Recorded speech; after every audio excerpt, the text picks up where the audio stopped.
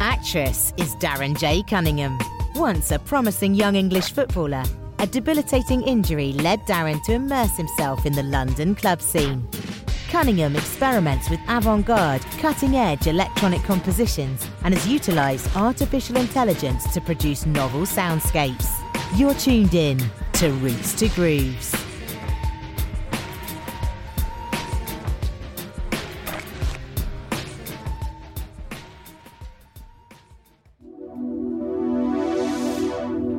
Yo everybody, welcome back to Roots to Grooves. What's up, Roots to Grooves? This is Jesse Quigley. I'm Jay Purcell.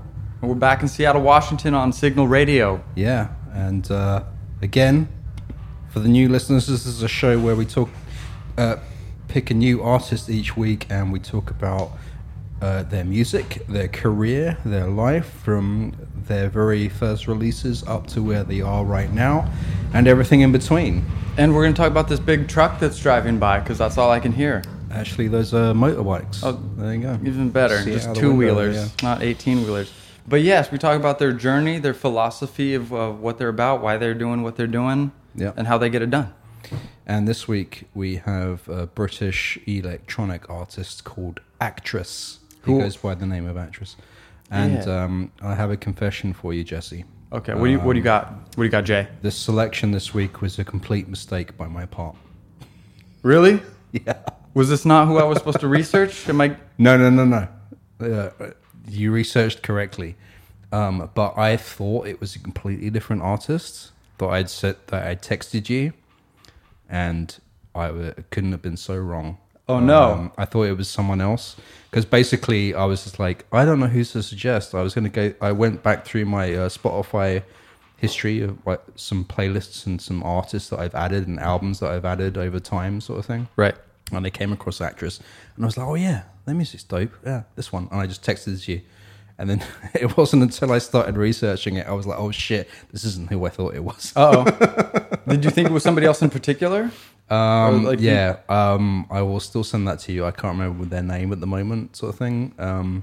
But hence why we're here today with Actress, I guess. Yeah. So, but you know, this was an artist that I did add to my Spotify loves and likes in the history of me listening to music on Spotify, and so I still do like his music. But I just wanted to put that out there first of all, because this is the reason I say this is because he's a very challenging artist to talk about and even listen to. I think to some people, and I'm not sure if it's like. I think sometimes when I'm picking artists, I try to pick something that I think you might like. And then when I started researching Actress, I was like, oh shit, I'm not sure if this is really in Jesse's wheelhouse of things that he likes to listen to. Which is fine, because we're here to explore and to learn ourselves. Yeah, so it's an exploration episode. Yeah, that's fantastic. I've never heard of Actress. Yeah. Otherwise known as Darren, is it Jordan? Cunningham. Darren Cunningham. Well, you're going a little fast. I was on his middle name, okay? Oh, he has a middle name? I didn't even find that. Yeah, I saw Darren J. Cunningham, but I think it's the J stands for Jordan, I believe. Okay, there you go. So you already know something I don't know. Boom. So yeah, Darren Cunningham from the UK, from your neck of the woods. Yeah, he's from Wolverhampton. Across the pond. He actually started his life out as a clarinet player. That was his first instrument, right? First instrument. But then he put that down and put music away for a while to be a professional football player in the UK, otherwise known as soccer in these neck of the woods. But obviously soccer, aka football, in UK and Europe being our main sport and our major sport. And yeah, he managed to play professionally for, I think it was West Bromwich Albion, which is very cool. I don't know. I'm not going to get into. I was going to say it's not a very great team, but I'm not going to get into the fandom of that. That's right now. fine. That's fine. I mean, basically he's saying I don't think it was in the upper echelons of sports, so I don't think he wasn't one of these players that was paid millions of dollars. But a farm team perhaps, or a up and coming. I'm not sure. Well, it's funny because in the UK, like you have the Premier League, which is like the top. That's the top of the top, right? That's the top of the top, and those players get paid millions of dollars, just like US football players get paid. And also, like, it's funny because, in the UK, you have a lot of these teams like Manchester United and Liverpool and all that, but 90% of their players are not from Liverpool and they're not from Manchester. I know everyone probably already knows this, but they're all from all over the world, and most of the team is made up of people from Spain and Brazil and wherever, kind of thing. Mixed matched, yeah. Yeah, and paid millions of dollars to play in that. But, in the leagues of football, soccer in the UK, there are lower leagues, and at the lower levels, there are people that have to have full-time jobs but are still in the league. So they'll be like painters and decorators and plumbers, and then they'll go play like professional football. And some of these, I think there was a time in history where a whole football team that was in a lower league managed to play a Premier League team, because that's the way all the competitions went. Right. So you got all these like painters and decorators and plumbers playing against like this team of like millionaires, kind of thing, and on the field in a real game. I always like me a nice underdog team. You know me, Jay. I know, yeah. That's an interesting thing. For a little bit, I don't know if it's in Premier League. You know Tottenham? Yeah, I know Tottenham. Okay, I used to watch them because I was living with my buddy Brooks, who I went to high school with, and he was into Tottenham, and so I would get into a little bit, and it was fun. Yeah, they're playing far away from us in England or wherever. Yeah. Europe somewhere. I don't know exactly where Tottenham is, but yeah, and they play in Europe as well, and yeah. I mean, they're good games. I actually used to, like, late night in the UK. Used to watch the Italian football league. Yeah, sometimes you had to get up at 3 or 4 in the morning to watch these games. Yeah, but the Italian football games are crazy. Like the crowds were like insane going. I love the energy. I'm more of an American football fan than I'm a soccer or English word football fan. Yeah. But I did play one year of indoor soccer as a child.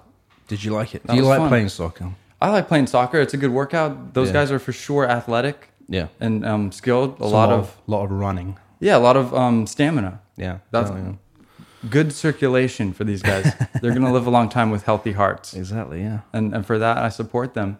But we're not talking about football here today. Well, I mean, that's where Darren Cunningham, a.k.a. Actress, started out. And who knows where he could have gone in his career. He played into his early 20s. He had an injury, and that's what stopped him from being able to play football, aka soccer. And after he had his injury, he went back into the music game. And basically what happened there is he had a friend called Matthew Parsons. I don't know if this Matthew Parsons is anyone famous or of note musically. I'm not sure. Maybe recognize the name, but I can't put a face to it. But he said he had a music studio set up in his student accommodation, and then Matthew went traveling, and then Cunningham. Are we really gonna say someone with their last name Darren? He purchased his studio equipment for £200, and then he started making his own music off of that initial equipment that he purchased off of his friend.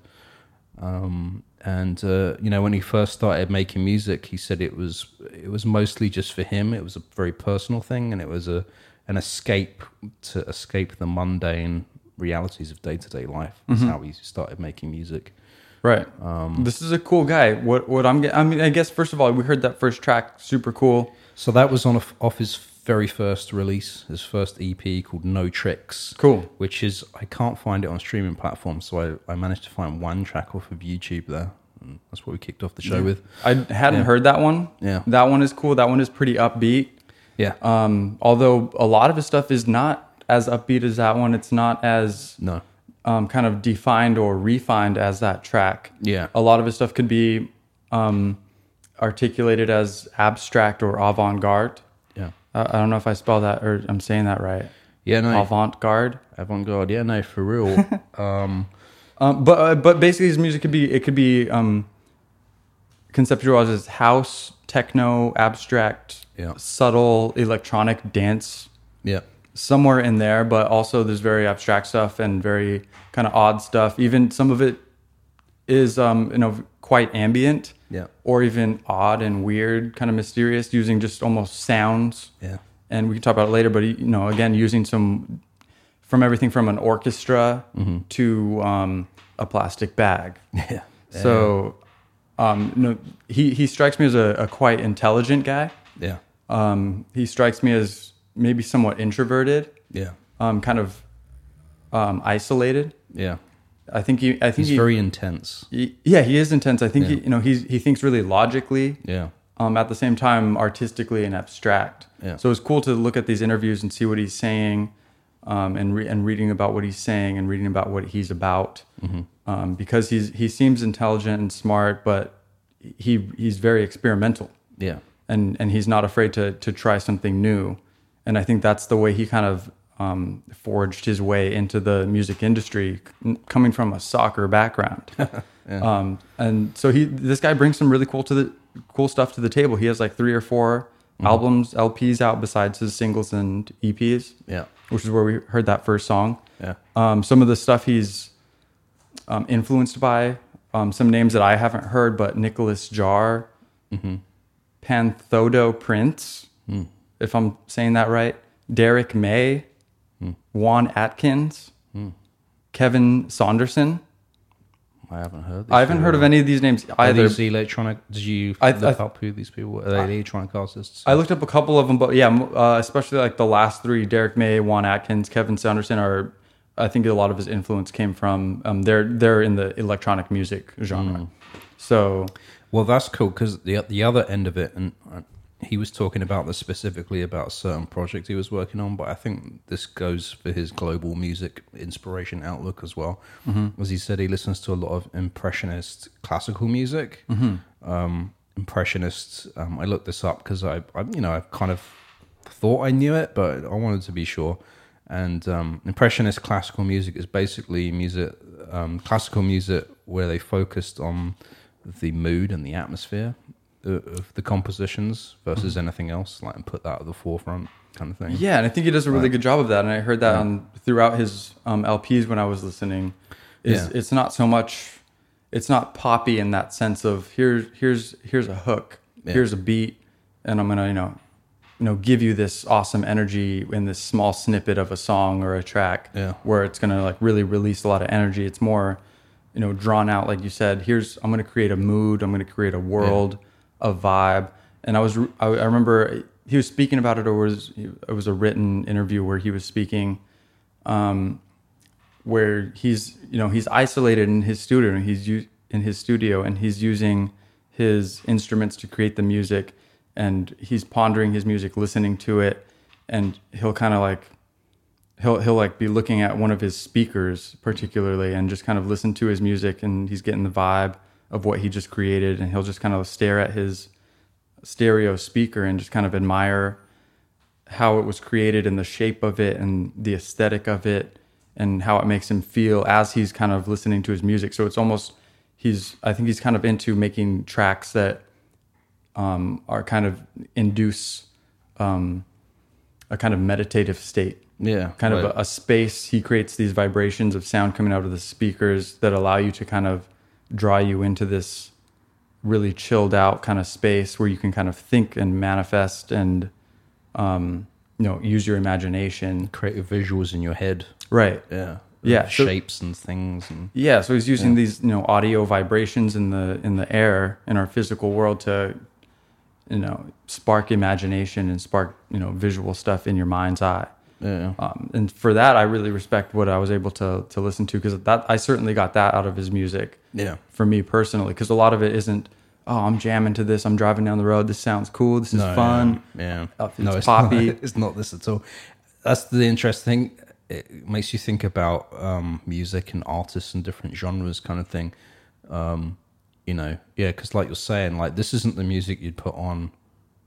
For most of the time, really, it's very introspective music. It's music that you would maybe put on if you did want to kind of escape into a sonic world, totally, and just really sort of trip out. And it's then it's not song structures. There aren't verse choruses. There's no hooks.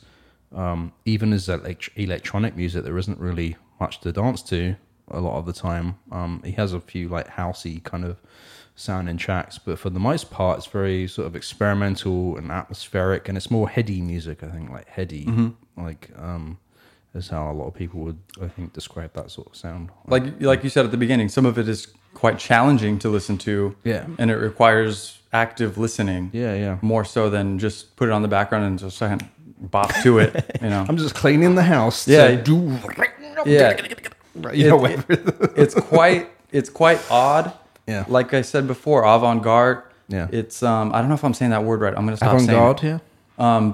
But you know what I mean. It's kind of art-y. Yeah. He's also sort of described his own sound as being R&B concrete. And I don't know if you've heard of music concrete before, or concrete, however they say it. But basically, it's a type of music that is created from like field recordings and raw sounds that are then made to sort of create music.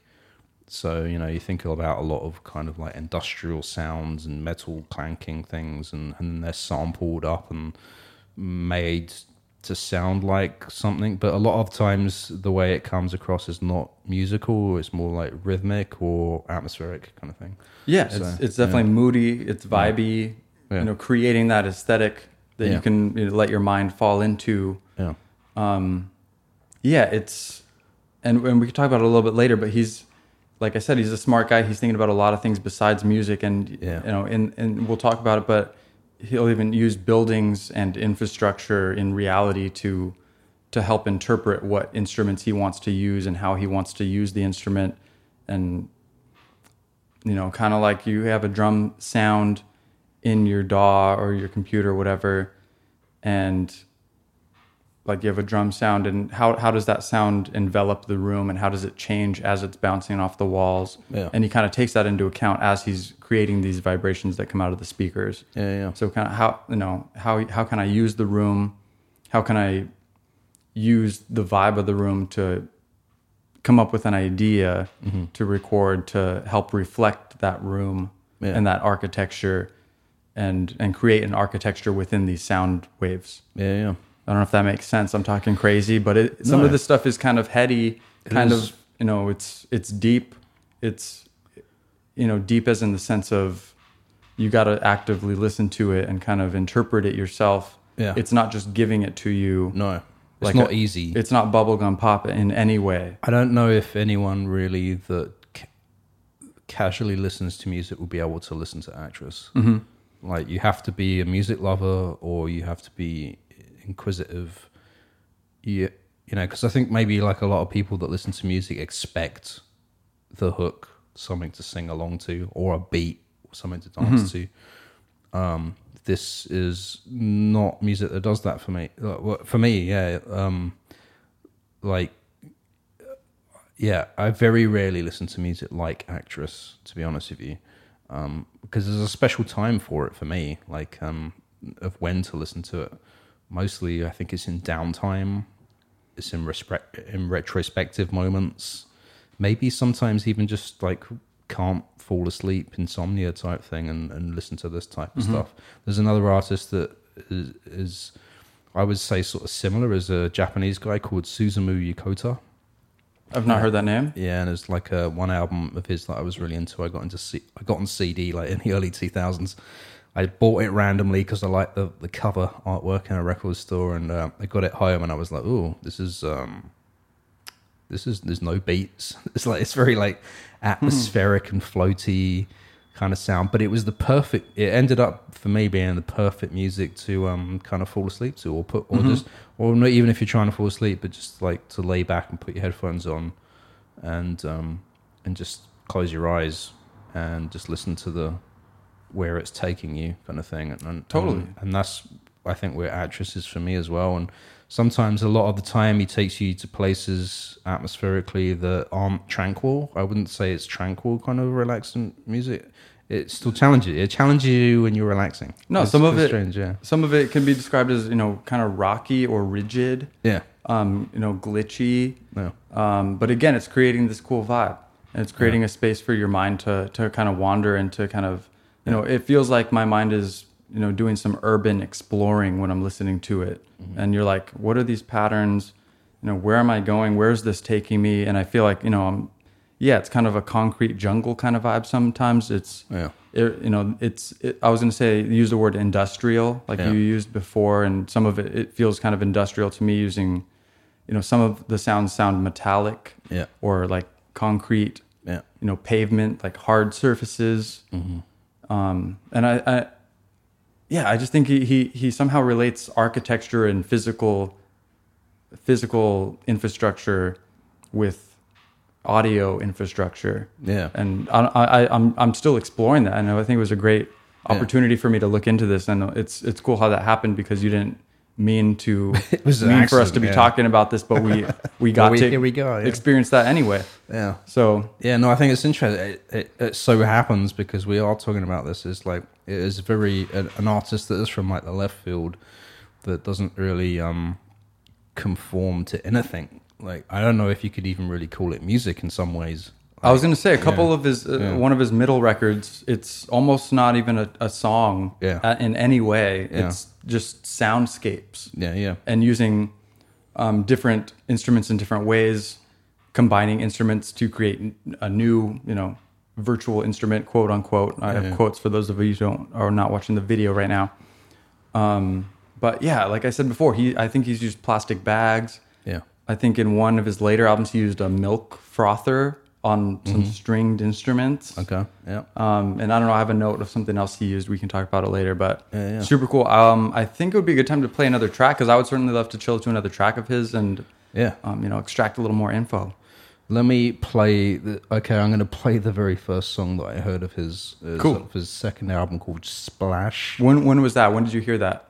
Oh, a long time ago. I want to say at least 5 years ago, 6 years ago. Okay, that was a good amount of time. I just came across it through Spotify, I think, and bookmarked it away, and that's how it got us to here now. That random moment back there led us to this moment right now. So. I love it.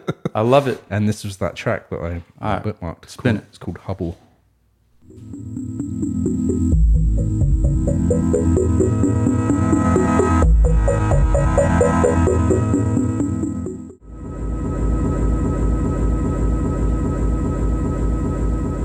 There you go. It's called Hubble by Actress, off of his second album called Splash from Actress. That was the first track from that album, and I like it. Came out in 2010. Yeah, that was the one that really drew me into his world of music. That was that first track. I just really got into it and did some looking, and it came out. He got signed to Honest Jon's Records, which is the album that came out on. And Honest Jon's is originally a independent record shop that was in Portobello Road in Ladbroke Grove in London. Like the mushrooms, Portobello? I'm not sure if it's the same spelling as Portobello. It's Portobello. Oh, okay. I don't know. I don't like mushrooms. Not Portobello. I like mushrooms. Wait a minute. I like eating Wait a minute. Wait. Where are we? What podcast is this? I'd be down for some pizza, though. Maybe there's a little pepperoni, bro. Actually, yeah. And, that was like 74, I think. And then they formed a record label, and Damon Albarn of Blur and Gorillaz got involved in forming the record label Honest Jon's. Mm-hmm. And Actress is signed to them. And it's funny that I didn't know that Honest Jon's was a record store in Ladbroke Grove, because every time I go to London, I stay in Ladbroke Grove. Really? Grove, and I always see Damon Albarn knocking around. You've seen him walking around? I see him. The last 2 times I've been there, he's been drinking outside of his local pub there. Really? Yeah, and I've walked past on 2 separate years, on 2 separate occasions. I walked past this pub, and both times I walked past, Damon Albarn was sitting out there, He's probably never moved from those. Having a drink and smoking. Yeah, well, because the Gorillaz studio is in the same neighborhood as well. Okay. They have this You didn't say what's up? You didn't say what's up, Dan? No, I was with someone else at the time. Let me buy you a beer. Let me buy you a pint. I mean, man, I would have. Come on. next time I'm there, I'm just gonna go in, get a pint, and go sit outside. And be like, hey, what's up, Damon? Next time you go, take me with you. Yeah, exactly. That's one of the places on our sightseeing tour of London. All right. And we'll do a show of Roots to Grooves from London as well. Once COVID's over, we'll do that. Rooster Grooves is going international, We'll go baby. international, yeah.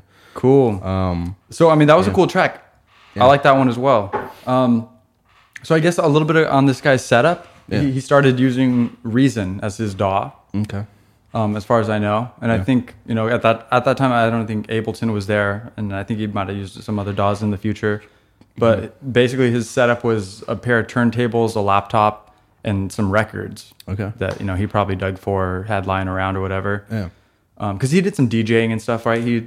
Yeah, he did. Actually, I think before he started making music, he was a DJ, and he got him really after he got injured from doing the football stuff. He got into DJing, and he got really heavily involved in that sort of club culture in London and UK, and then led him on to create music. Yeah, So he started. He kind of started making stuff as just like experimental stuff. Yeah. Like we've seen, that's what he's capable of, and that's what he's kind of known for. But I think he started and he wasn't really thinking about like tracks. Yeah. Like here's a track and here's what I want to show and here's what I want to do. It was more like, I'm just going to start messing with some sounds. Yeah. And just kind of build something. Yeah. And then I'll stop when I stop. Yeah. So just kind of taking that a kind of a casual approach without like, I'm trying to get here. I have this goal. I need to get this many views on Spotify or whatever. Yeah. You know what I mean? No, he's not. But he doesn't give a shit about that. It doesn't seem obviously, yeah. And I respect him for that reason because he's just like, I'm going to do this, and he knows it's a niche kind of thing. Yeah. One of the cool things that I saw he said was like he knows it's a niche thing, but there's a lot of people around the world, and there's an audience for just about anything you can think of. Yeah. And I think that's a cool way to go about it. Like do something that you care about, that you really care about, and that resonates with you, and that makes you happy, and that fulfills your explorative nature, your curiosity. I think that's where he's coming from with how he generally got started. Yeah. Obviously he's a creative guy. He's intelligent. He was doing soccer. I saw in another interview where he sees himself as a scientist. Yeah. Not just a musician in any way. He's a producer. He's a creative entity, and creating audio waves is just one way he's trying to release his creativity and his personality, and it's a form of expression of his introspection. Yeah. You know what I mean? Yeah. I don't know if I know what I mean. No, very much so. Yeah, if you listeners and viewers go out there and I only saw like 2 or 3 interviews with them that you can see. Some of them are really short, but like I said earlier, intense is how I would say it, because he definitely said in one of those interviews he thinks a lot, and he's always thinking about things and observing things around him. Yeah. And he seems to really internalize that and then put it through his music. And like you said, he doesn't really see himself as a musician. He sees himself more as a scientist. He has this record label as well. I think it's called Work Discs or something like that. Yeah, I think it started as 2 words, work discs, and then eventually it turned into work discs as 1 word. There you go, yeah. And in one interview he said, it's not really a label, it's an aesthetic. Yeah. And he said that for various reasons. I think one of the reasons he later said in that interview is because the music industry has changed and record labels have changed, and the nature of being a record label has changed to the point where it's not the same as it was just conventionally in a business model of putting out music kind of thing. So he sees it as less of a record label and more of as an aesthetic, something that could probably extend into other things down the road beyond music. He said right now the incarnation. Oh, there you go. That's see got it. Now I don't know what words I'm saying. Vocabulary. Is through music and putting out music, but he said that could extend into other things, not maybe not even media. It could be anything, like really. This guy doesn't like to box himself into Yeah. one little thing, even though he's just, I'm going to do some experimental stuff. I don't have a goal. I'm not going to make a track. It doesn't have to be this many minutes. Yeah. I'm boxing myself in any way. Yeah. He's going to do what he wants for the sake of experimentation. Yeah. For the sake of, allowing his creativity and his imagination to run wild using the few things that he has. Yeah. And one of my favorite things that I saw that he said was that, he doesn't have a lot of stuff, a lot of instruments and equipment to use. Like I said, he just has like turntables. At least he started with turntables, laptops, some records, some basic recording equipment, and kind of his perspective that he comes at this with is like, what do I have? Like, where am I? What do I have available to me, and how can I use that to create something? Not, well, I need that one instrument, or I need that one computer to do this, or I need this plugin if I want to do this. So, you know what I mean? So he's just like, what do I have available, and how can I use that to get where I want to go? Well, that brings up an interesting thing about the different ways at coming to music and creating music, right? Because throughout our episodes, I'm bringing a few things to mind when you talk about that. One of them is, how we talked about that Krungbin thing of putting yourself in a box and only having like you're limiting yourself on purpose. Limiting yourself in order to be more proficiently creative. Yeah. So there's that approach of just having like one guitar and one amp and one set of pedals, and you can see how many different combinations of things you can come up with that setup. And then you got someone like Tori Imoa who creates a playlist of songs, and he's really listening to it for the chord progressions, but also the production techniques. So I'm imagining. I don't think we talked about this at the time, and I don't know this for sure, but I'm imagining if he's listening to music for the production techniques, he's trying to replicate those production techniques. So he's coming at it from a perspective of, how can I create this certain drum sound, and then what do I need to get to create that drum sound kind of thing, And then you got someone like Adrian Young, who's just, all live instrumentation and no computers and all analog, and doing it that way. And, and then so now we have someone like Atris. And the other thing I wanted to say about the way he makes music is, I don't know if this is still true today, but it was true in his early years, as he never used a metronome.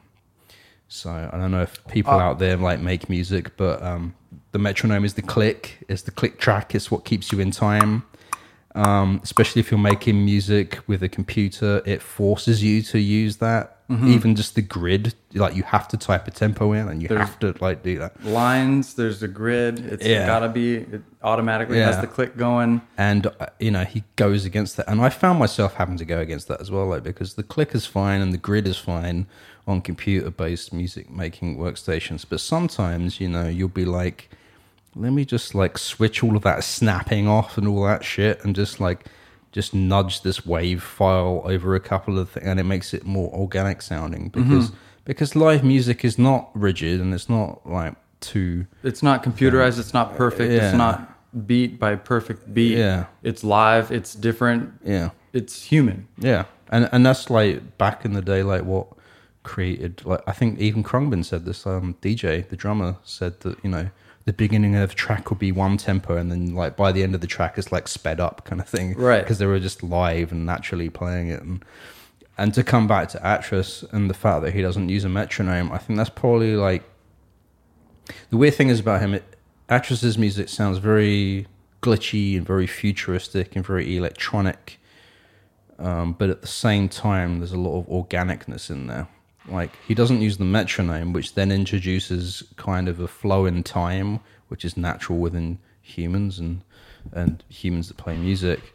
But then he also uses these organic sounds and field recordings into his music. So even though it's like futuristic and hard and edgy and electronic, there's a lot of organicness going into it somehow. Yeah, it's good. The metronome is good, and we're drawn to that. You hear that 4 on the floor beat, doof, doof, doof, in a lot of music, and it works really well for like house music and stuff like that. And people respond to that as humans. Our brain looks for patterns. That's what we do as people. Yeah. That's why we see like, oh, I recognize that person. I've seen you do that before, and I see, why is this happening the same way? Yeah. You know, blah blah blah. We're all patterns. It's time. We have our seconds, our minutes, our days, our calendars of the year, and we're super drawn to patterns. And so that helps a lot. That's why music is good, because you can guess what's going to happen. Like, well, it was. It's predictable where you can like, It's and you can like dance to it and begin to I it. bet and the it's next like, four beats and are then all. now here's the chorus. You know it's coming, and you can anticipate it, and then it gives it to you. Yeah. And that's super satisfying. And so he's kind of riding the line between that rigid, here's what's coming, you know the beat, here it's coming, but it's a little off, it's a little glitchy, it's a little odd. Yeah. And so you get that vibe, like you kind of know what's coming because you can kind of feel the beat that he's created, but it's not exactly perfect like a computerized version of that would be. Yeah. So that leaves a lot of it. It leaves a lot into your own personal interpretation about how it makes you feel, I guess. Yeah. You know, like I said, he's doing this for the purpose of exploring and the purpose of doing it for himself. He's not creating these tracks for other people necessarily. He's not trying to make money. He's not trying to get views or streams. Yeah. I think he makes it for himself. Yeah. You know, as he said, like, as he's a scientist. Yeah. He's exploring. He's doing experiments. Yeah. Essentially. So there's like I haven't heard him say this or read about it in any of his interviews, but for me, like we said, there is some organicness to the way he creates music without the metronome and with the field recordings and the organic sounds. And also he said, you know, he very much listens to classical music, and there's been a few projects where he's actually collaborated with orchestras like directly on like projects kind of thing. For his one album in particular, which is called Lagos? Yeah, with the London Contemporary Orchestras, who he collaborated on that with. That's the last album that he's put out. That's the most recent. No, there's another one after that. Acid? Yeah. No. I'm just way behind here. His most recent album is called Karma and Desire. Came out in 2020. Oh yeah, I didn't even put that on my notes. It's got Sampha on there. Sampha's a great singer. Okay, yeah, she's come up a couple in a couple of our episodes as well. He. I'm sorry, I don't. Sampha. You guys, I don't know what I'm talking about here. Okay. No, but, hey, we're here. We're here to learn along with everebody else. Exactly. Yeah. And this is a learning journey. So. And Jesse is learning as well. I like to think. Sometimes I learn. No, so I was saying, like, you know, he's collaborated, and we can talk about all of this. I'm just going to blurt it all out right now. Get it out. Let's do it. You know, and creating with these orchestras, and also he has created an artificial intelligence. Right, for his live shows, like visuals, and also for recording. He did a short album that I don't think is on streaming platforms called Young Paint, and basically the concept behind this is he's trying to build an artificial intelligence computer programming system that creates music by itself.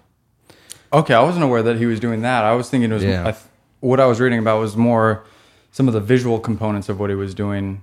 Yeah, no, he did that as well. He did like the live shows and that sort of stuff. Yeah, right. But sonically and audio wise, he has like developers that are working on this for him, and he used it a little bit like live. Very cool. Yeah, and so his basically his concept, and I think he did it for Young Paint, and he said it was a 50-70 split. Where Siri just came on. I didn't say Siri. Come on, we're on a podcast here, Siri. Hello, Siri.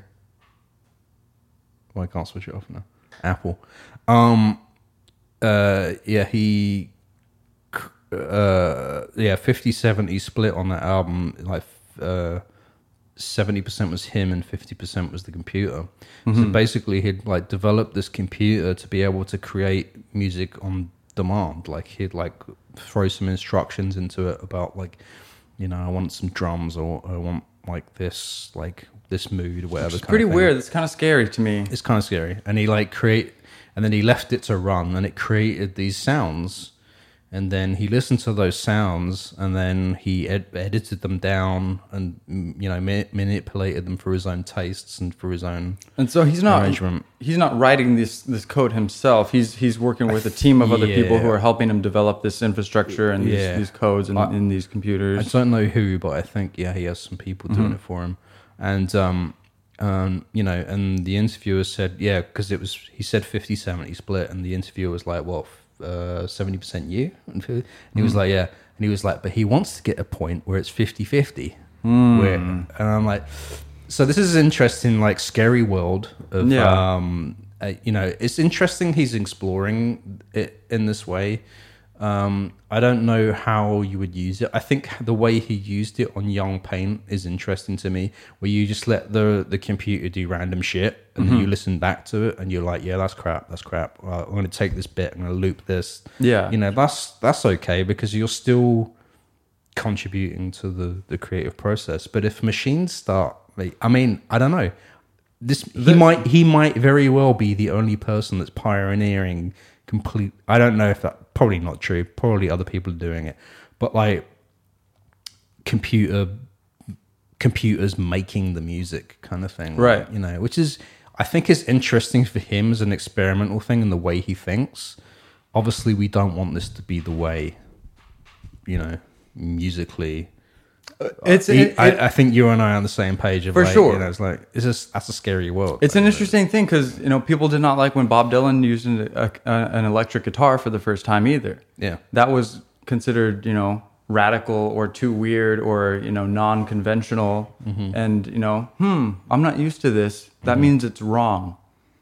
And we're just not used to AI. But it seems in my lifetime that it's an up and coming thing. It doesn't seem like anybody's stopping it from happening. Yeah. And it's going to be more and more influential as we grow and move through time. Yeah. And so is that wrong? If he's the one creating the AI, and he's helping curate what's happening. Yeah. You have to have some kind of control over what it's doing. You can tell a computer, I want only flute music.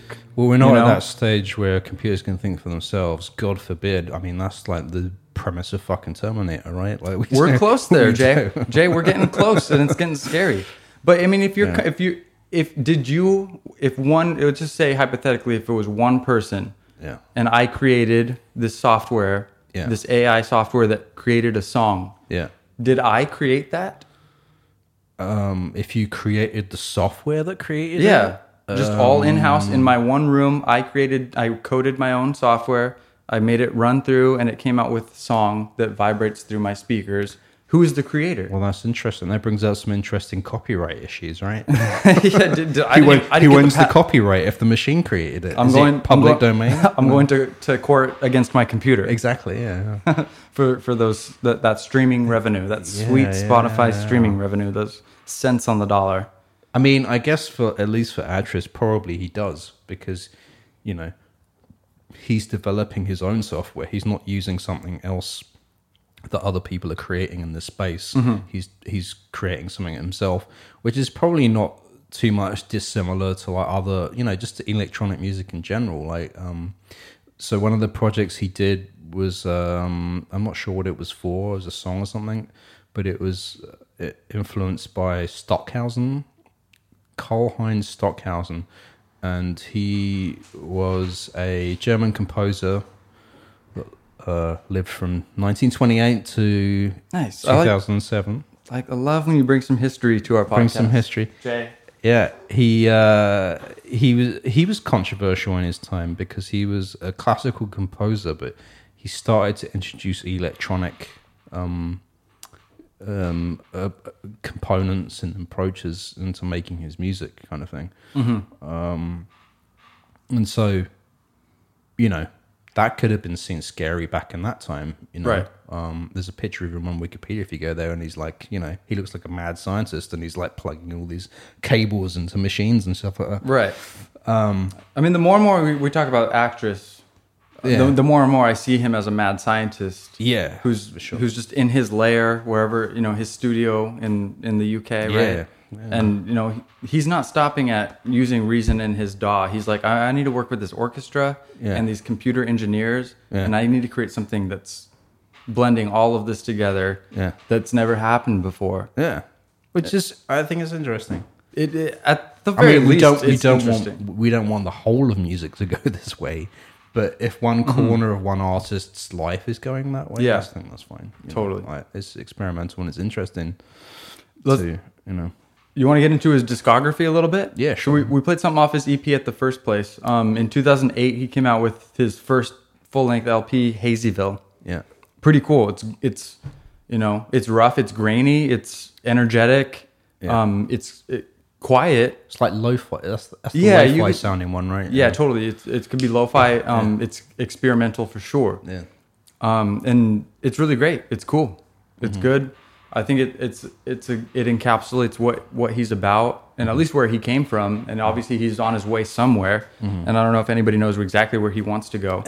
The more we're talking about this, but it's a good record, and it kind of it set him on his journey as a fundamental foundation for where he was starting from, I guess. Yeah. And it's good. It's cool. Yeah. I don't know. Do you have anything to say about it?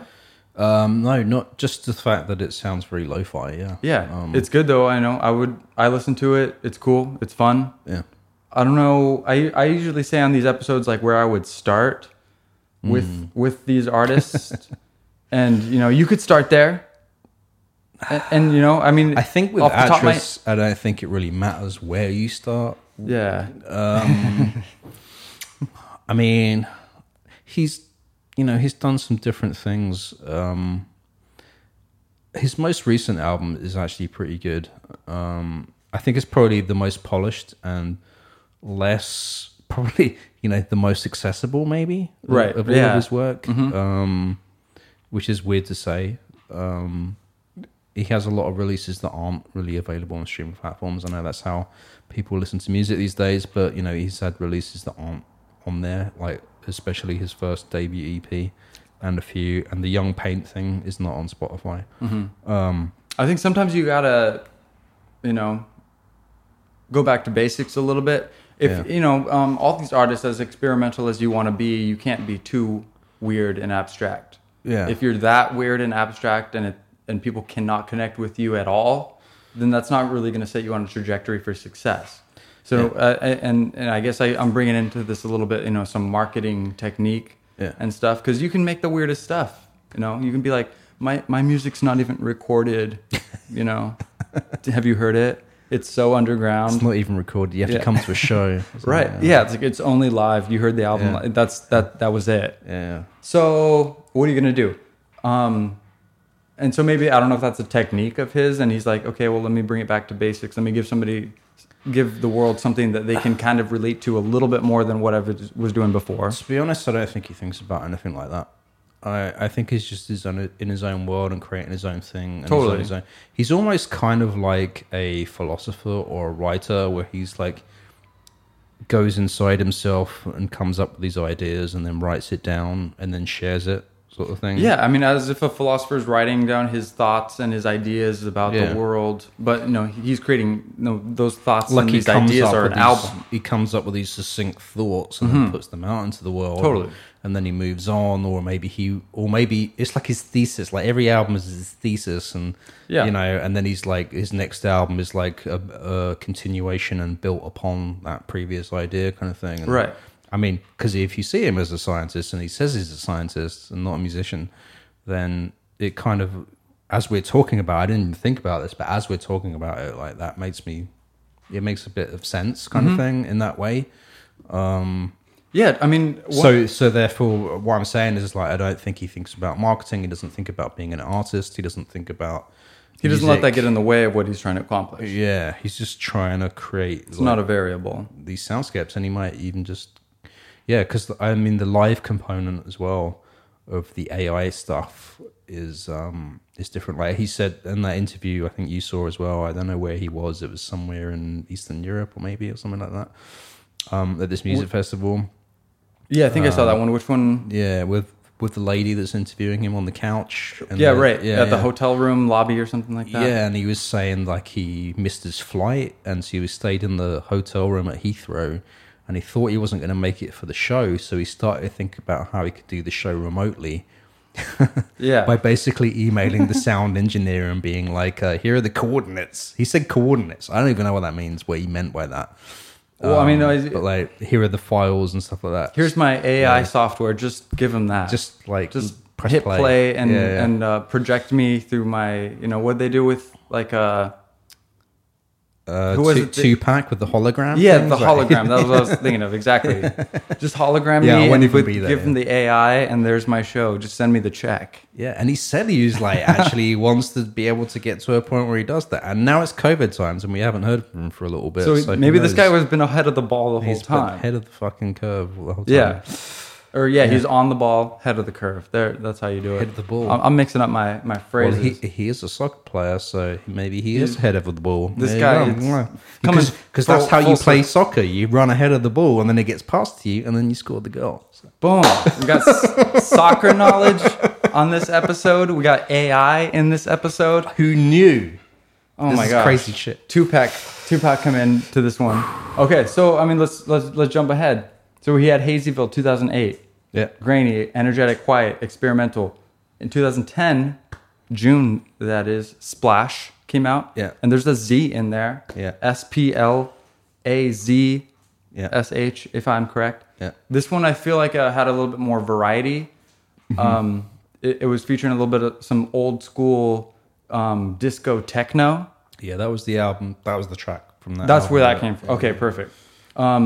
Yeah, I mean, I think this is he's really diving into the UK electronic music scene where he comes Yeah. from, obviously. And then he's also hitting some more ambient musical influences. Possibly came to mind for me, Brian Eno. Yeah, Kind of the ambient, yeah, long form, yeah. not poppy, not more soundscape. A little bit more classic. Like Mm-hmm. maybe this is modern classical music if you think about it. Yeah, Like artists like Brian Eno and maybe even Actress and some of the things he's doing. It's Right. like because classical doesn't have to always involve stringed instruments. that's what's synonymous with a lot of people, and that's what I would think.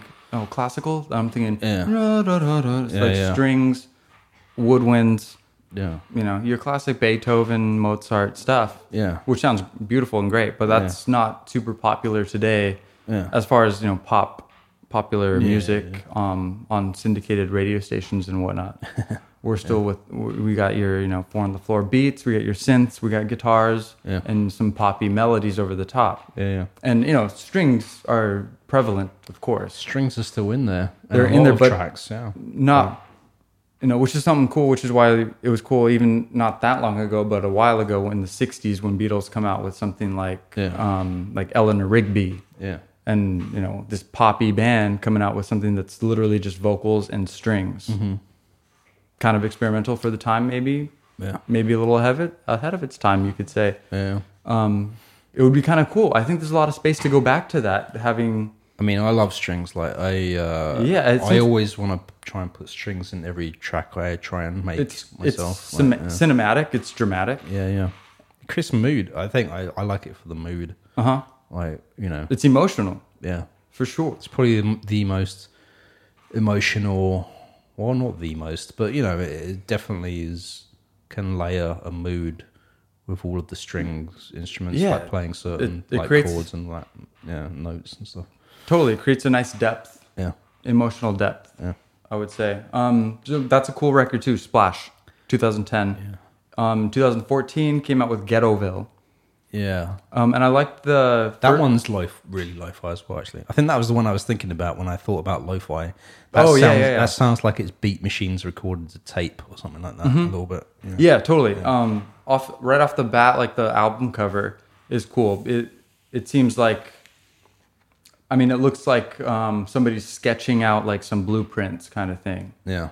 Like it looks like some sketching with a pencil on a paper. Yeah. Like they're trying to come up with an idea. Architect. Someone on YouTube said he's like an architect. Right. That looks Exactly. like architect random drawing sketches. Right. The album cover for that. Yeah, and I would even go far to say is a lot of the music on there sound kind of more. They don't sound like finished tracks. Yeah. But they sound like sketches. Yeah. And ideas for tracks, but they do hit the mark as far as vibes and mood go. Yeah. And I think that's what he's really going for. Yeah. And for that reason, I think he hits the mark. But this album it's weird, it's ambient, challenging. Yeah. More so than the last two albums, I would say. Maybe it's dark, it's moody, but it is gratifying.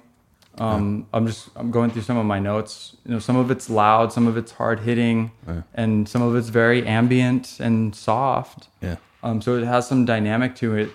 But one of the things that I thought was cool, and it's 70 minutes long. That's pretty long. That's pretty beastly. Yeah. 16 tracks. For these days, most people are coming out with like 35-minute albums or 40 I got minutes. my full LP, 26 minutes. Exactly. But yeah, one of the cool things that I thought he said was, he was thinking about the word dark. Yeah. And you think about music that's dark, you can think of grunge or, maybe metal or something like that. Some moody, depressing stuff. Yeah. Stuff which is very good, and it's awesome anytime music can make you feel a certain way. Yeah. And I think music's doing a great job if it makes you feel a certain way, especially if it's trying to make you feel that way that it's intending to. Yeah. But it was cool that he was saying how dark doesn't necessarily have to be like bad. We're looking at like light and dark. It doesn't have to be a negative connotation. Yeah. It's just kind of part of the experience, and you can delve into that. And it doesn't have to be, bad or mean or heavy, but dark is just like kind of the antithesis of light. Well, you come back to the basic musical thing of major minor chords, right? And, right. The first thing you learn when you're young is like major is happy and minor is sad. Yeah, and like, you're coming up as a musician, or just as a person in general, and you're instilled with these ideas that don't necessarily have to be true. Yeah, because minor is not sad. Like, it doesn't have to be sad. Like, like I said, like in previous episodes, like when I've created music in the past, I've tended towards like the minor scale of things, and people have told me, oh, that sounds like dark and sad kind of thing. But it's like, I mean, I find there's more mood for me in music that has that sort of spectrum of chords and sounds. I feel, I mean, it's not always across the board. I feel the same way with major chords and things that sound happier. I still get feeling out of it. But yeah, the dark thing, it's not negative. It doesn't have to be negative. It could be introspective, and it can be atmospheric, and it can be thoughtful, and it's part of the human experience. Yeah. I don't know anybody in their life who's just been like, I've always been happy every day for all 24 hours of every day. Got some of that Prozac, maybe. They're just popping it, bro. Give me a Prozac. Yes. I'm always happy. But happy is fleeting. Happy is joy. It's the same as or you could say the opposite, whatever, of anger. Like they're feelings that are fleeting, and they are temporary. Yeah. You're not angry forever. Most of the time, hopefully. Hopefully not. Yeah. You're also not happy forever. Yeah. And I don't know if we spoke about it in another episode or just off air, but it's good to be happy, but don't expect to be happy 24 hours of the day. Yeah. Happy is a short, fleeting feeling sometimes.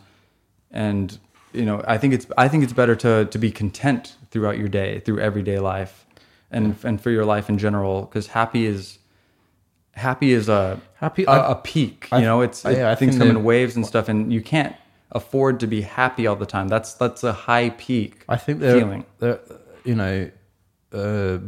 Happy is like a special peak moment that's reserved for special good times. And sad is another peak moment in the opposite direction. Right. And there's a reserve for certain times as well, like maybe the death or something like that, or something and sad happens in your life. But exactly. But you can't, it's the concept of yin and yang, right? You can't have good without bad. We can't have life without death. Can't have positive without negative. It's a balance, and it's like, exactly. As long as you can try and be somewhat balanced in the middle a little bit. I'll share something very personal right now. I think like when I was younger, this is the way I always explained it to people. Like my lows were low and my highs were high. Like, right. It was very drastic kind of thing. Very dynamic. The older I've gotten, like the less either of those peaks have gotten. Probably because I've learned things, I've had life experience, I've gone through different things. I've experienced sad situations and happy situations, kind of thing, and whatever it is, I don't know. But like those peaks have become like less for me, sort of thing. Right. And maybe that's what happens just in life when you get older. Is like you start off like that, and then you like the older you get, the more you kind of even out, and then chill and Because things. die. Then you die. End of podcast. That was dark. Thanks for listening, Yeah, everyone. ended on a dark note there. I'm just kidding. Death is part of life. It's not dark. Exactly. And things are sad, and you can feel them, and these are what emotions are, but they're temporary, and they don't have to dictate how you feel the rest of your life. And it's important to feel these things, and that's what the human experience is, and that's beautiful. Yeah. But we wouldn't be alive if we couldn't die. Yeah. It would be the same if it's inherent to life. Death is life, and life is death.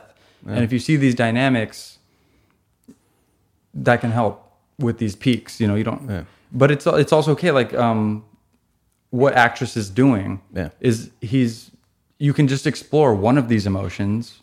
Yeah. All you want. He's exercising his ability, his freedom to. It's still like in the way of traditional music. You can still find your own way you resonate with it. Exactly. The same you would with like a Beatles song or any other song. You find your own meaning in it. Right. Exactly. Even though there's no lyrics or whatever, you find your own meaning and connection to it, sort of thing. Totally. And it's okay, and it's healthy to explore these feelings, even if it's a bad or negative feeling. Yeah. It's just as much as the human experience is joy or happiness. Yeah. And this guy's not afraid to explore. That's admirable. That's cool. That's why I respect Actress. Yeah. So I think this is a cool guy. Ghettoville, 2014. Cool album. Let's move on to R.I.P. or would you say RIP? I don't know. R.I.P. A lot of people thought it was going to be his last ever album because of the way he released it and his statement around it or something like that. What did he say? Let me see if I can find this. Right. Yeah. Pull that up. I think I did see that he explained it, or he would say it's R.I.P., but he doesn't care if you call it RIP. You can pronounce it however you want. Yeah. R.I.P.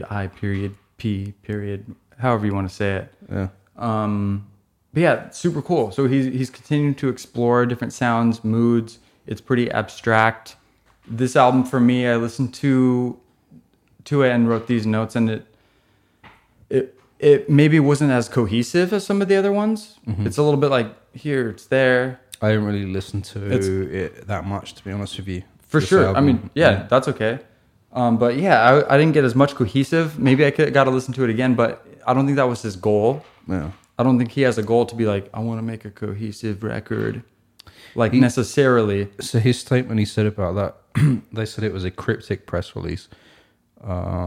He described the album as a black tinted conclusion of the Actress image and signed the message off with R.I.P. Music 2014. So people thought that was kind of, don't know what he's talking about. Like, is this his last thing he's releasing? I mean, if you don't explain and you say RIP, Actress.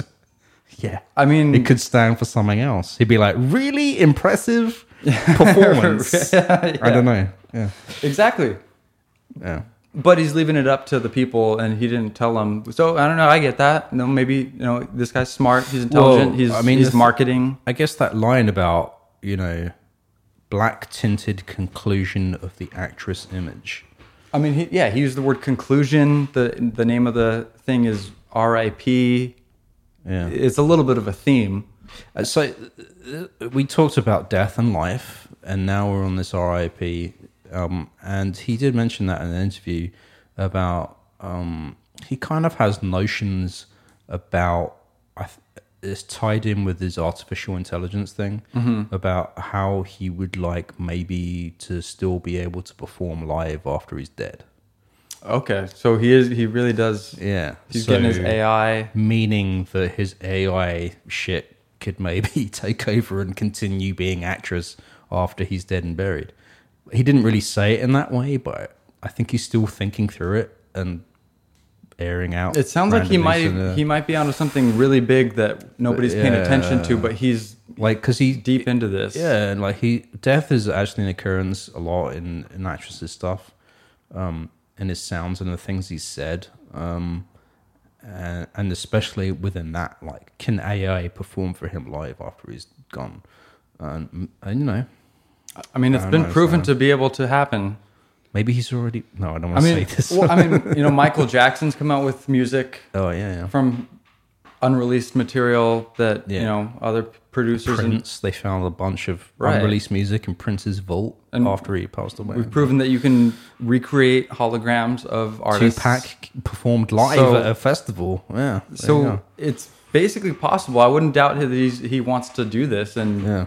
I mean, what a cool thing to do. Yeah. Because as far as I know, I mean, like Michael Jackson didn't go on a whole tour. Tupac didn't go on a whole tour of holograms and unreleased music. Yeah. It was kind of a It was a show one-off kind of thing. Yeah. And maybe he wants to do something like that, but bigger and better, Maybe. Yeah. more longevity. Yeah. Yeah, but this is a cool album. Yeah. I think it's focused more on textures and moods than it is big concepts or, you know, individual tracks with Yeah. their own kind of thing going on. But yeah, I mean, it's kind of a little bit all over the place. It's a little bit scatterbrained, but it's very energetic and cool. Yeah. That's a good record. R.I.P. It's yeah.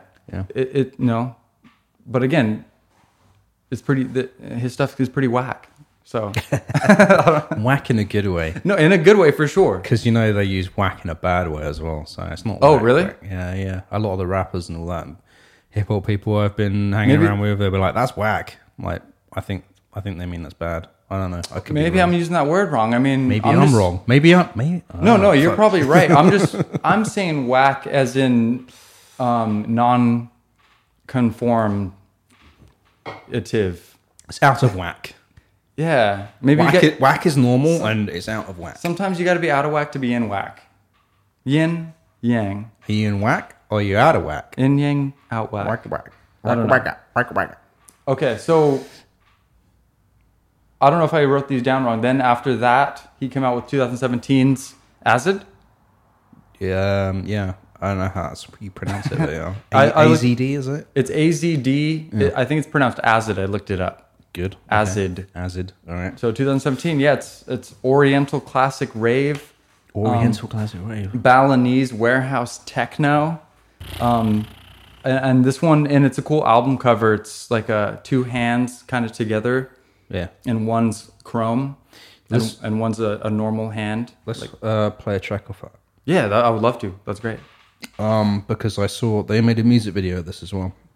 It came out on Ninja Tune. The music video is weird as well, but it's cool and it's very bold. It's not whack though, It's not. or maybe it is. You tell me. It's not whack. But the name of this is whack. I don't know. X22RME. Which is pronounced extreme.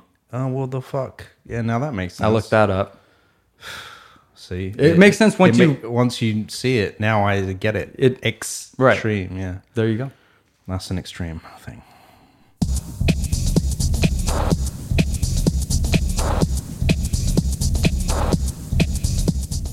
That really don't mean anything to anybody else, but mean something to them. Do you ever see that film Ex Machina or Ex Machina? Ex Machina Yeah. that's the way I pronounce it at least. Okay, yeah, did you see it? I love that film. That's great. It's a great film. What do you have to say about it? Why are we talking about it? I was gonna say because in a way, like, do you think like actress David Cunningham is or Darren Cunningham? Sorry. Do you think he's like the guy, the mad scientist? I could totally see him Yeah.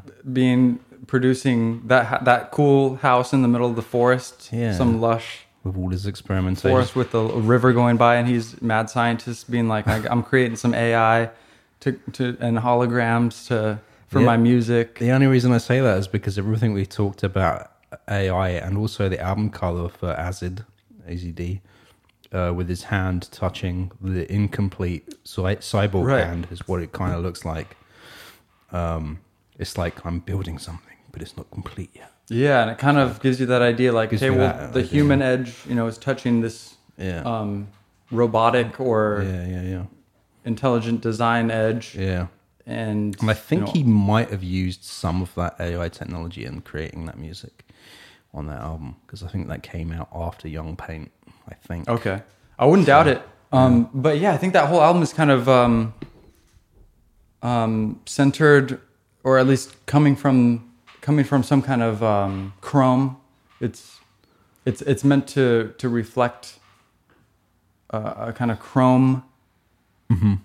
I don't know how to say what I'm trying to say, but it has something to do with chrome. It reflects. Yeah. And I don't know. Do I have any notes about that? The music reflects itself. Yeah. It's chromatic. It's feel. like the music in the album and whole, along with the album art is kind of themed around this chrome, and maybe, like you said, AI in general merging with the human touch. So, which could be, which is kind of what Ex Machina is about. Yeah. I mean, that's like the whole thing, right? I mean, obviously, because AI doesn't exist without humans, and obviously in science fiction, the whole thing is about when does AI take over humans and stuff like that. But we're still creating it as humans. We're creating the AI. It doesn't exist without us. It reminds me of our last, I don't know if it's the last episode, but a previous episode of the Polish ambassador, when he was saying that, he believes in aliens, but maybe it's not, humanoid bodies coming from the sky, but it's kind of already here within our technology, within the landscape and the things that are growing here, like apples or, things that are alive. And it's within our technology that we already have. And this technology is helping us. Yeah. And it's within our musical artists as well. Yeah, exactly. and so it's like it's infiltrating our society, like in the music industry in this example with Actress. Yeah. And it's getting us to create it. Yeah. And if this guy's a conduit to this AI technology that he is very much either knowingly creating, or subconsciously, right, subconsciously or consciously, this stuff is being created. Yeah. Whether there's intention behind it or not. Yeah. But it seems like either alien technology wants it, aliens want that to happen, or humans want it because we continue to create it one way or another. And artificial intelligence is becoming more prevalent in it's our just society. Like the human imagination, right? I mean, science fiction, was the imagination of people thinking about things that could be. And then other people got inspired by that and were like, well, what if it could be? What if we can make that, And it's like a self-fulfilling, not prophecy, but like a kind of like, it's like time travel, right? It's like if you're a scientist and you're like, well, time travel is a cool thing. Yeah, but what if I use my scientific knowledge to actually try and invent time travel? I'm sure people who are out there fucking try it. I actually read articles about time travel because I was curious about it. Is it real? Could it be real? Within the research of Actress? No. Separately. Because I research a bunch of random shit all the time. And, there are concepts out there of how it might work and how it might not work and how it would be feasible and not feasible kind of thing, Well, it reminds me of that Jurassic Park quote, like they didn't bother to think whether they should. Yeah. But they just thought, what's the quote? You guys help me out. You know the quote though. Yeah. You all listeners know the quote. I forget the quote specifically, but it was like, just because you can't, this is what they said, but because you can doesn't mean you should. That's the gist of it, exactly. Yeah. It's true, which is where we're at right now with everything, with technology and the way life is going. Even cloning. Cloning's been a thing for a long time. Mm-hmm. We've cloned pigs, cloned animals. Yeah. I'm sure some crazy person out there has already cloned a human. We might have met one along. We might have already met one. You don't know. Jay might be in politics. Who knows? I don't know. Last time I saw you, you had a beard. Now you don't. Are you? I just. Are you? I just time travel. I go through the. Oh, you're okay. You're not artificial intelligence. No, you're just a time traveler. Just time traveler. That's better, I guess. Yeah. Okay. Cool. Yeah. Well, cool. How would you pronounce that? Legos? Lagos? I heard one guy say it and I couldn't get it either after he said it. Yeah, I couldn't. I want to say Legos, but that's not. I want to say Lagos. I think that's how I use it. Only because something like that. Yeah, Lagos. It doesn't sound like Lagos. Legos, the little brick building blocks. Yeah. But cool. So yeah, a lot of mixing with acoustic. Or I'm sorry, we were on Acid, but we're on Lagos now. Yeah. And what year did that come out? Do you have that? Lagos. Like 2018? Is that how I was saying it? Yeah, Lagos. Yeah, 2018. Yeah, so Lagos come out in 2018. This one's a cool one. I listened to this record on the way here into Seattle. Okay. And yeah, quite experimental, quite ambient, quite weird. And this one was super cool because I think that he used the London Contemporary Orchestra, yeah. Exactly. Who I haven't really heard of before until now. No, but they're pretty dope. They're pretty, cool, pretty good. So I think this all came out of a performance that was done at the Barbican, and the Barbican is a like an arts centre in London. It's a music venue, but I think they sort of maybe commission things sometimes or whatever. And the London Contemporary Orchestra, I don't know if it was from Barbican or some other thing, but they were asked, of different electronic artists that you might want to collaborate with. And they made a whole list of different electronic artists that they might want to collaborate with. And at the top of the list was Actress. Very cool. Because I think a lot of his music is very sort of obviously atmospheric and classical in its own way. And so they wanted to collaborate with him on that. And so they did that. They worked together live in rehearsal rooms. They composed a bunch of music. They played several shows at the Barbican. I think several shows. I don't think it would have been in one. It would have been more than one with sure that amount of work. I'm sure they had a little installment or whatever you call it. Series or whatever. Kind of thing. And then so they decided they wanted to put out a recorded version of this. And the way they did that is the lead conductor went through with this orchestra and they recorded each instrument separately from the original compositions, and they sent it to Darren, aka Actress, and then he sort of did his little bit of magic on it and then put together what became this album, Lagos, based off of that original sort of performance compositions that he created with the orchestra. Yeah. Right. So. Yeah, it was super cool. So, I mean, I think the kind of ethos behind this was mixing acoustic instrumentation with, obviously, Actress is known for electronic instrumentation. Yeah. Same word, but different. Yeah.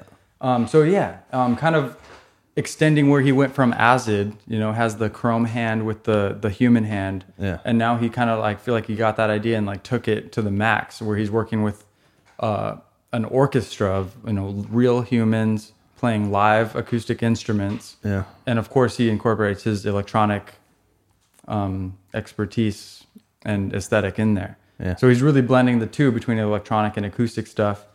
And I think, it's exploring the ambiguity of sound between electronic and acoustic spaces. Yeah. And then I think, so, I mean, first of all, this is one where I was reading and he literally used plastic bags, keys, and milk frother.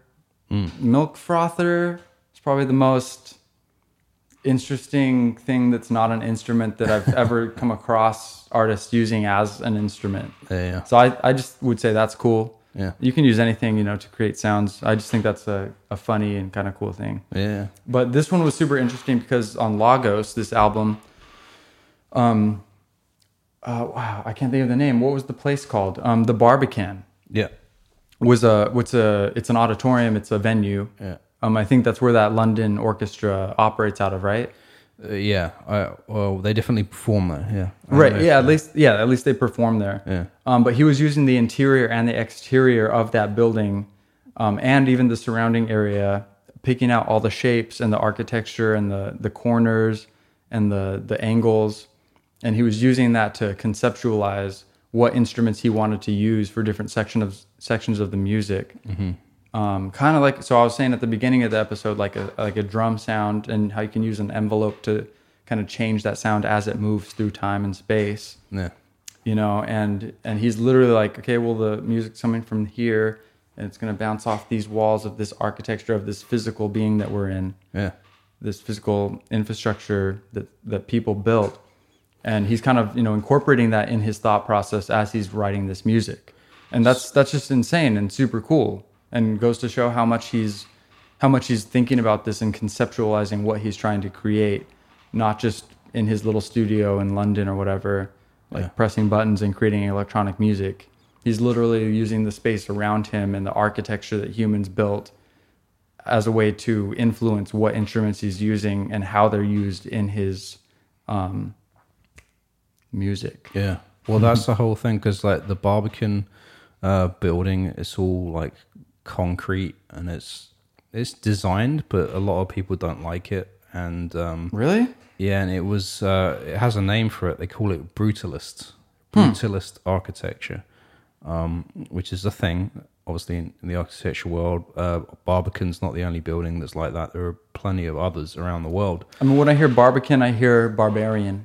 Well, there you go. Connection? I mean, it's kind of fitting. Maybe. I don't know where the name came from, but yeah. The architecture is barbaric. Yeah, it's very oppressive feeling and cold and concrete and grey and hard lines and very harsh. That's why they call it brutalist. And I think all those words you just described his discography of music. Probably. That was probably the best descriptor of actress. Quite fitting. In the best way. Him to do that there, yeah. So, well, how about let's play a little bit of that album, because I think it's pretty good. Yeah. There's a few things on there. Yeah, I especially liked a lot of the drums and percussion on this. A lot of the stuff was like ambient and just sounds of weird strings or milk frothers being recorded and odd sounds, soundscapes. But it is brought together when he puts a nice sharp beat. Some of the beats, kind of perky, lively, fun. Yeah. And it's cool. It's really cool. And I don't know if this one has much of anything that you just described on there, but that's fine. We'll play it anyway.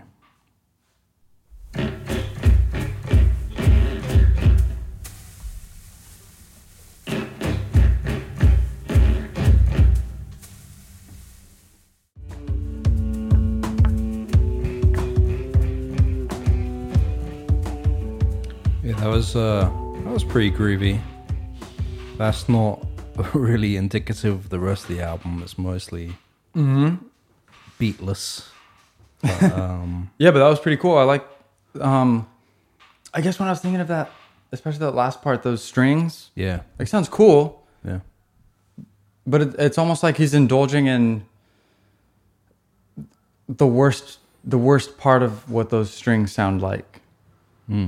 Like, those aren't like the most perfect string arrangements. Not the prettiest it's sounding like, things. I think what he's trying to draw out of that is the kind of rough part of those strings on those. Yeah. I mean, what do you call them? What are those strings made out of? Like horsehair or something? Yeah, I don't know.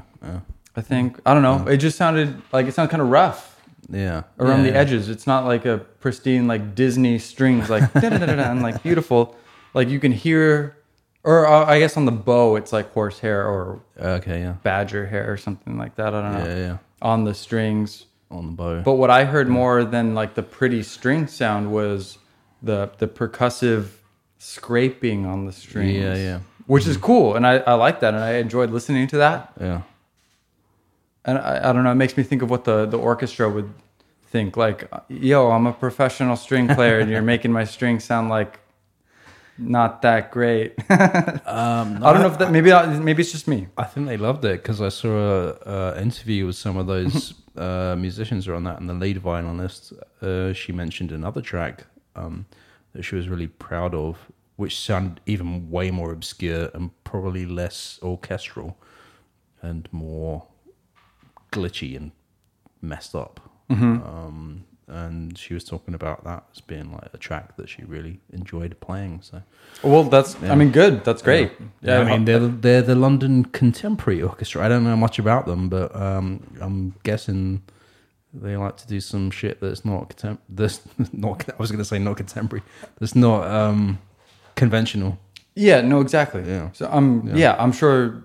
I would hope once people are at that level of musicianship, they don't get hurt about, like, I know I'm good. Yeah. I don't need other people to tell me what sounds good or what doesn't. Yeah.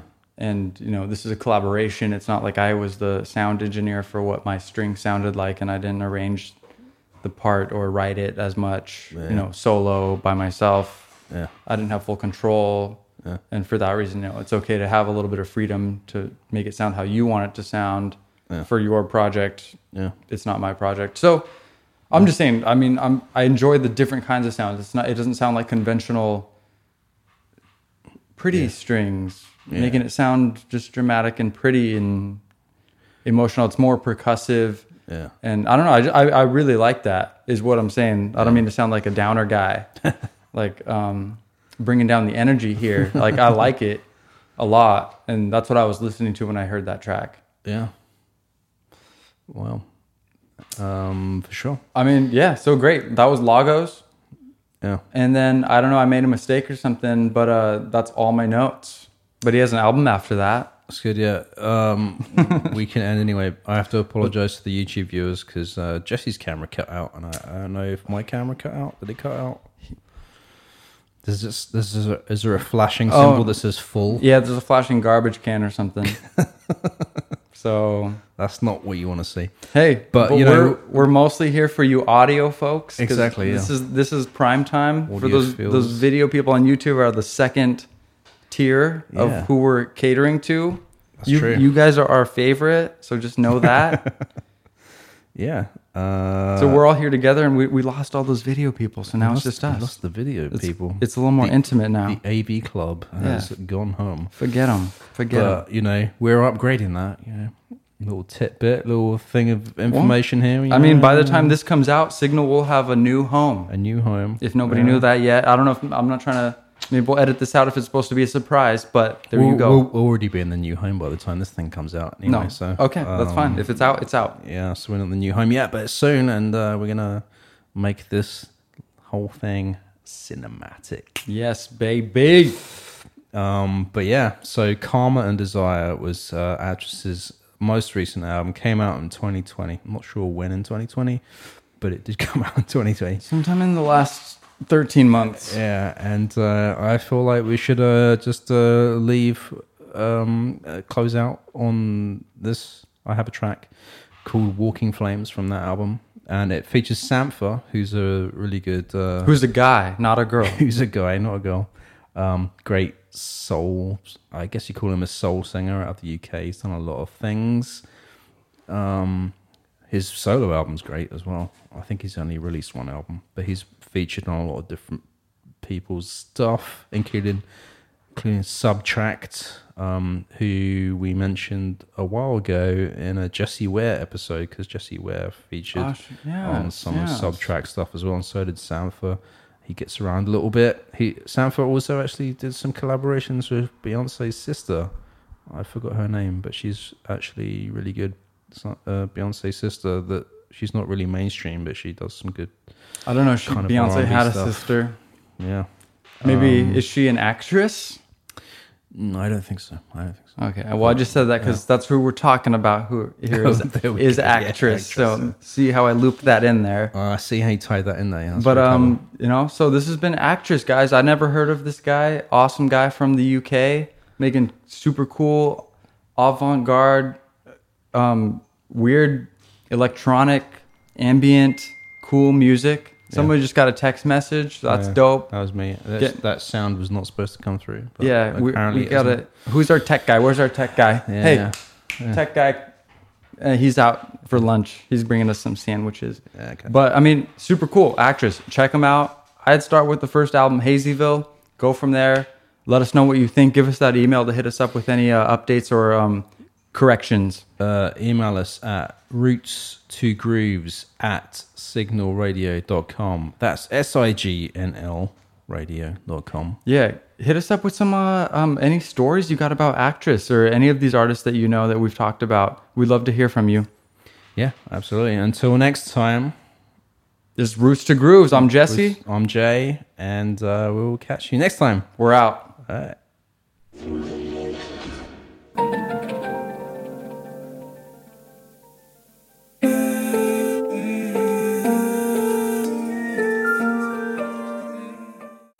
Roots to Grooves is a production of Signal Radio. For more music and independent culture, visit signalradio.com. That's SIGNL radio.com.